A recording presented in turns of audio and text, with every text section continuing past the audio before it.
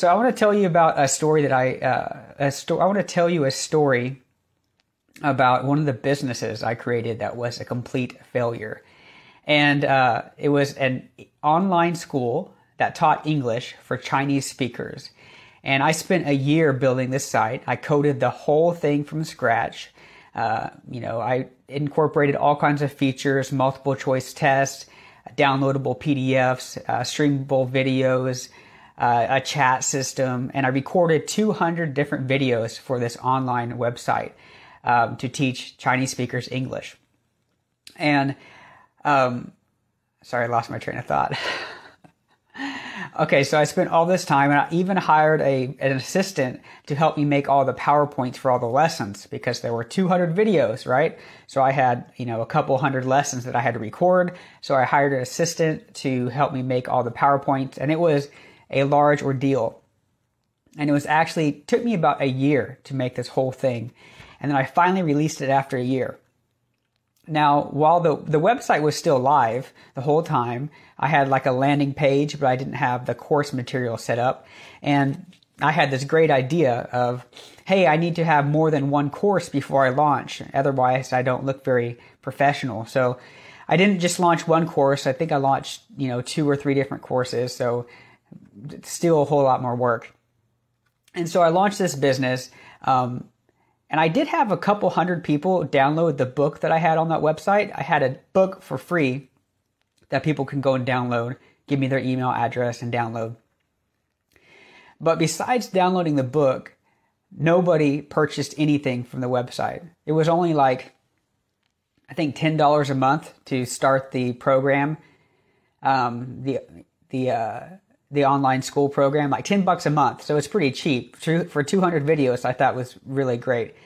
And I tried to market it for about a couple months, and I'll tell you about my marketing story later.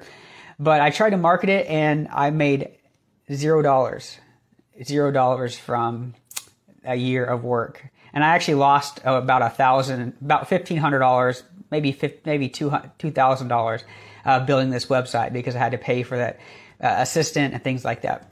So what I want to tell you today is, if you're trying to start a business, don't build it before you have customers. And that's what I did. I built the whole system out before I had customers. Instead, what you need to do is you need to start getting sales before you build your system.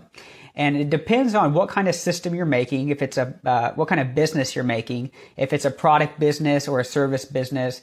You might have to build some of it. So for example, if you have this great idea of a software as a service or a SaaS application, instead of paying a developer tens and thousands of dollars to create this SaaS application, what you need to do is you need to hack it together with things like Google Sheets, Zapier, and all kinds of no code or low code tools that aren't going to cost a lot and are going to let you release it quickly. As soon as you can release something into the market, then you can see if the market really wants your product. And then if you get customers, then you could go ahead and reinvest that money back into your business. So don't go all in and build something and expect people to come to it. You need to have people first, and then you build your systems or your business. And the best thing about that is, when you already have an audience or a group of people that are in front of you and that you can talk to, you can ask them what they want when you're building your business. So a great strategy to do, and it's a strategy I see a lot of online entrepreneurs do, is they spend time building an audience. Maybe it's on Twitter, maybe it's on Instagram, maybe it's on Facebook, YouTube. And after they build the audience, then they can ask the audience, hey, what do you want? What do you want to learn? What do you need? What are you having problems with? And then after they get that market research from their audience, then you can just build a business. And you already know that you have people wanting to buy from you, and you already know that you built something that people want to buy.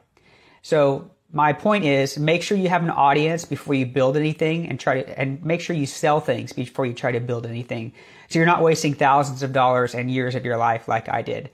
So that's what I have for you today, kind of another short video. So thanks for watching. And if you watched this or made it to the end, go ahead and just leave me a comment at the bottom and let me know that you watched this. It would help out, and maybe some more people will find this video valuable. All right, so thanks, and I'll see you guys later.